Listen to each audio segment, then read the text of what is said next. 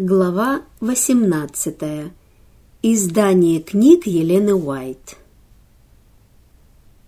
Вопрос о том, что следует издавать нашим учреждениям, должен рассматриваться во свете учения Священного Писания. Необходимо повиноваться и почитать голос Божий. Слова, которые я говорю вам, есть дух и жизнь. Истину не следует помещать на задний план, как это происходит сейчас, потому что вопросам первостепенного значения для спасения душ уделяется лишь мимолетное внимание, в то время как на передний план выходят сомнительные материалы. Работники не обращают внимания на великие истины, призванные умудрить их во спасение. Они не понимают, что им следует каждый день получать манну с небесного стола, питаться словом жизни и таким образом получать духовную силу. Теперь им необходимо собирать то, что во времена кризиса в настоящем и в будущем станет необходимым для жизни души. Им следует сохранять в сокровищницах золото и серебро, а также драгоценные истины Слова Божьего, сокровища, которые никогда не испортятся.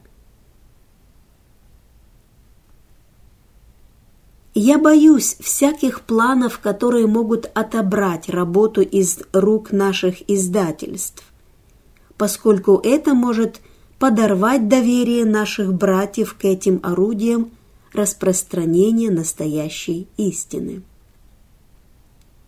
Я верю, что, продавая свои книги, С.Н. Хаскел, вы стремитесь делать то, что правильно.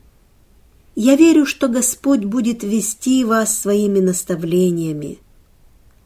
Относительно моих книг я чувствую, что не могу взять их издание в собственные руки, ослабив таким образом работу наших издательств. С моей стороны не было бы мудрым предпринимать такой шаг, который создавал бы впечатление, что я не вполне доверяю нашим ведущим издательствам. Нам следует совершать все праведно. Нельзя ослаблять сердца и руки тех, от кого мы так много ожидаем. То, как поступили с книгой Евангелия для начинающих, было несправедливостью. Другая книга, его славное явление, была втиснута в график, чтобы помешать продажам первой книги. То, как ответственные за издание обращались с Евангелием для начинающих, оставило запись в небесных книгах, которую им не слишком приятно будет увидеть на суде. Молодые люди, распространявшие книги, не понимали такой дипломатии и интриг, но некоторые приняли участие в этих порочных делах, воспрепятствовав распространению в Южном поле книги, которая была специально подготовлена специально для этой территории. Вся прибыль, которую предполагалось получить от реализации, должна была остаться на этом поле, и за издание этой книги не следовало брать ни цента. Это было бы достаточно небольшим пожертвованием в масштабах Review and Herald для Южного поля. Если бы книга, назначенная Богом, «Великая борьба», оказалась бы на своем месте и распространялась бы так же усердно, как и библейские чтения, люди объединились бы с ангелами Божьими, чтобы произвести на людей воздействие столь важное сегодня.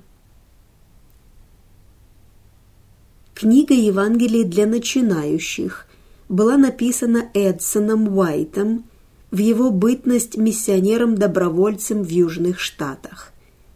Выручка от продажи книг направлялась для работы с темнокожим населением, но в планы издательства была поставлена книга «Его славное явление», которая сильно повредила распространению указанного выше издания. Подобная же ситуация создалась, когда книга «Великая борьба» лежала на складе издательства без движения, в то время как книга «Библейские чтения» активно распространялась. Елена Уайт протестовала против этой узкой и недальновидной политики. «Мне был дан свет, что таким книгам, как «Размышления о книге Даниила» и «Откровении», «Великая борьба» и «Патриархи и пророки» уготовано большое будущее. Они содержали именно ту весть, которая нужна людям, особый свет, данный Богом Его народу.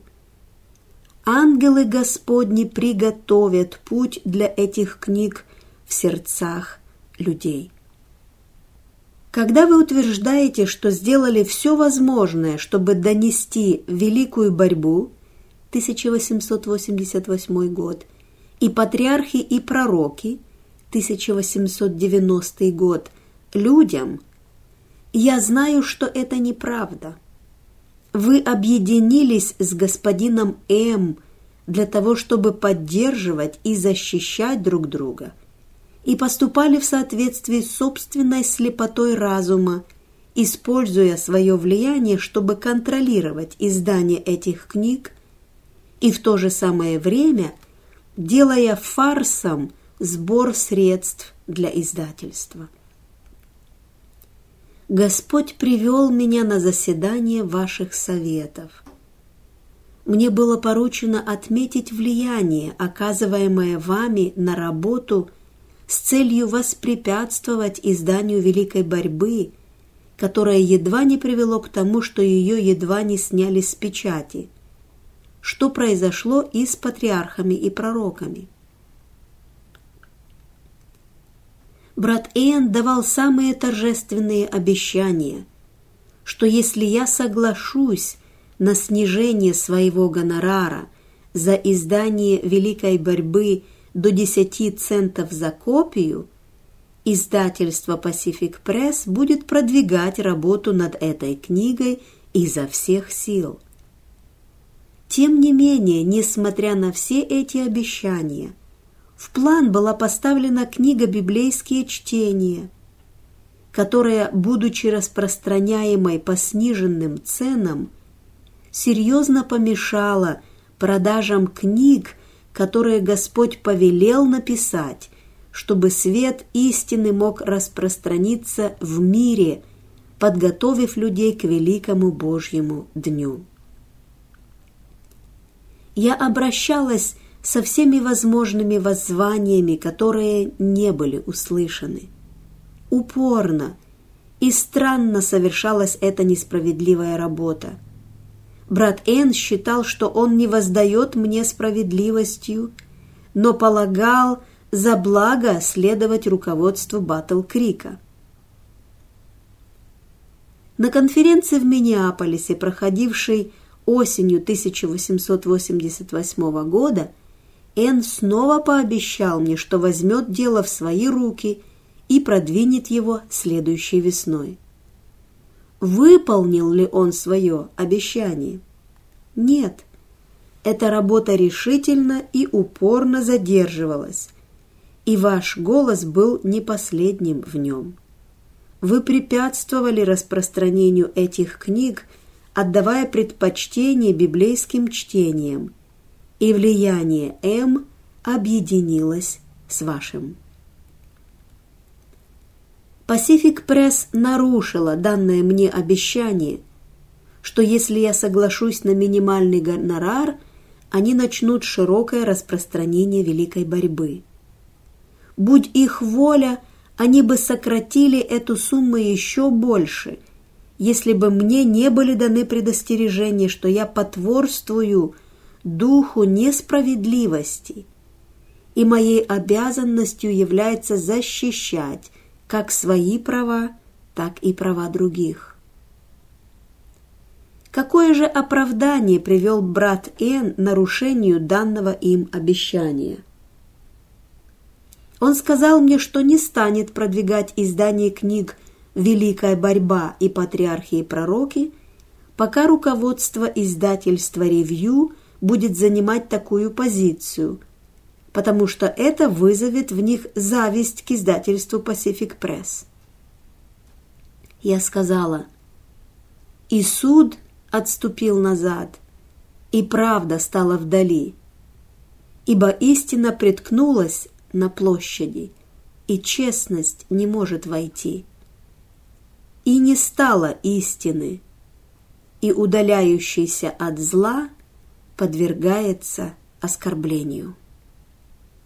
Относительно запросов на публикацию книги «Ранние произведения» я могу сказать, что, узнав недавно о том, что наши издательства в Маунтин-Вью и в Вашингтоне напечатали и приготовили к распространению большой тираж этой книги в мягком переплете по цене 35 центов, я считаю несправедливостью по отношению к ним попытку запустить в продажу такую же книгу, изданную меньшим форматом за более низкую цену.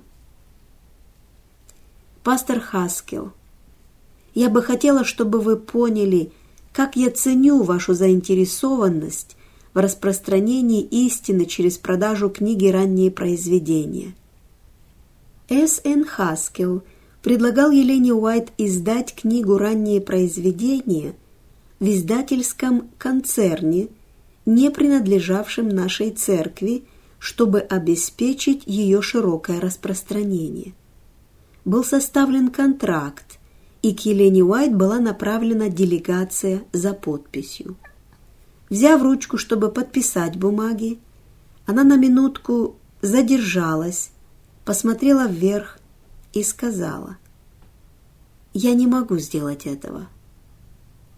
Когда гости ушли, Уильям Уайт начал увещевать ее подписать, поскольку хорошо знал условия контракта.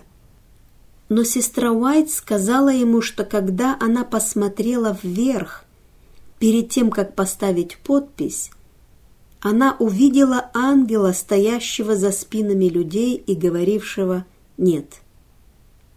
«Я благодарю Господа, ибо знаю, что вы поймете меня правильно. Я благодарю вас за интерес ко мне, но тем не менее буду усердно молиться о том, чтобы Господь снял с меня бремя долгов без необходимости идти этим путем, который кажется мне несправедливым по отношению к издательствам. Я знаю, что это предложение продиктовано искренностью вашей души, и верю, что Господь благословит вас, но не смею принять его из-за возможных последствий шага, предложенного вами. Статьи, посвященные детству Иисуса, упрощенные Фанни Болтом, не удовлетворяют меня. Материал был слишком разбавленным, и в нем нет жизни и духа. Эдсон, ты вправе выбирать из моих трудов тот материал, который нужен тебе для подготовки простых трактатов и буклетов для Южного поля. Мы посылаем тебе некоторые статьи, посвященные детству Иисуса. Речь идет о серии из 5 статей, принадлежавших перу Елены Уайт под общим названием «Детские годы Иисуса», впервые напечатанной в журнале «Наставник молодежи» в период с 21 ноября 1895 по 2 января 1896 года. Эдсон Уайт адаптировал материал о жизни Христа, полученный от своей матери, и приготовил хорошо известную книгу «Христос – наш Спаситель», которая была впервые напечатана в 1896 году и до сих пор издается на английском и некоторых других языках. Приведенные здесь отрывки не следует понимать как разрешение Елены Уайт упрощать все ее труды. Как ты увидишь, они выполнены двумя стилями. У сестры Болтон, моей помощницы, не было достаточно времени, чтобы подготовить упрощенный вариант, поэтому ты, возможно, сам сможешь упростить их так, как тебе требуется. Ты сам лучше всего можешь подготовить необходимый материал, поскольку ты хорошо знаком с Южным полем. Тебе лучше всего известно, насколько упростить истину, чтобы она стала понятной, и какие части избрать. Все, что возможно, следует сделать для Южного поля. Заручись поддержкой руководителя работы в этом регионе, насколько это возможно, потому что они могут решить, что ты плетешь интриги с целью отделения. Я пишу вам, чтобы спросить, не позволите ли вы мне использовать $2000, чтобы напечатать книги, нужные людям? Если я паду в борьбе, не дождавшись пришествия Господа, мои сыновья продолжат работу в соответствии с моими планами. Когда издержки на производство книг сократятся, доходы от продаж покроют все мои долги. Нам сложно издать все книги, которые мы хотели бы, поскольку не располагаем достаточными средствами, чтобы заплатить за работу над ними. Но Господь знает все об этом, и в Его силах побудить сердце кого-то, кто способен помочь нам в это трудное время. Испытывать задержки в этой работе очень неприятно, поскольку мы знаем, что нам осталось совсем немного времени на труд, и наше желание распространить в мире свет, полученный нами от Господа, очень велико. Мы сделаем все, что в наших силах для подготовки этого материала, и будем просить Господа, чтобы Он побудил сердца тех, кто способен помочь нам своими талантами или средствами. Некоторые уже одолжили мне деньги. Процентная ставка по этим займам составляет 5%, которые я выплачиваю. А кроме того, когда бы мои кредиторы не потребовали вернуть им деньги, я готова это сделать. Мой брат, поможете ли вы нам в усилиях распространить в мире весть предостережения, которая должна подготовить народ, чтобы он устоял в день испытания и бедствия? Я весьма стеснена в средствах на жизнь и оплату труда работникам. Елена Уайт получала зарплату рядового служителя после смерти мужа в 1881 году.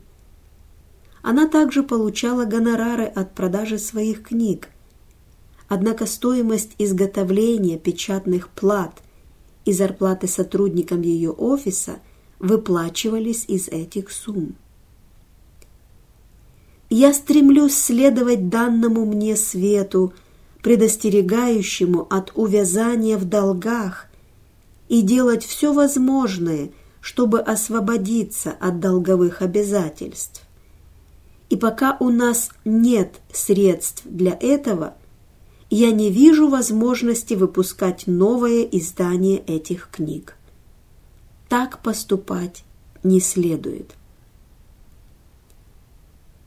Хотя эти книги стали бы продаваться лучше после тщательной переработки, эта работа возложила бы на меня бремя более тяжелое, чем я способна нести.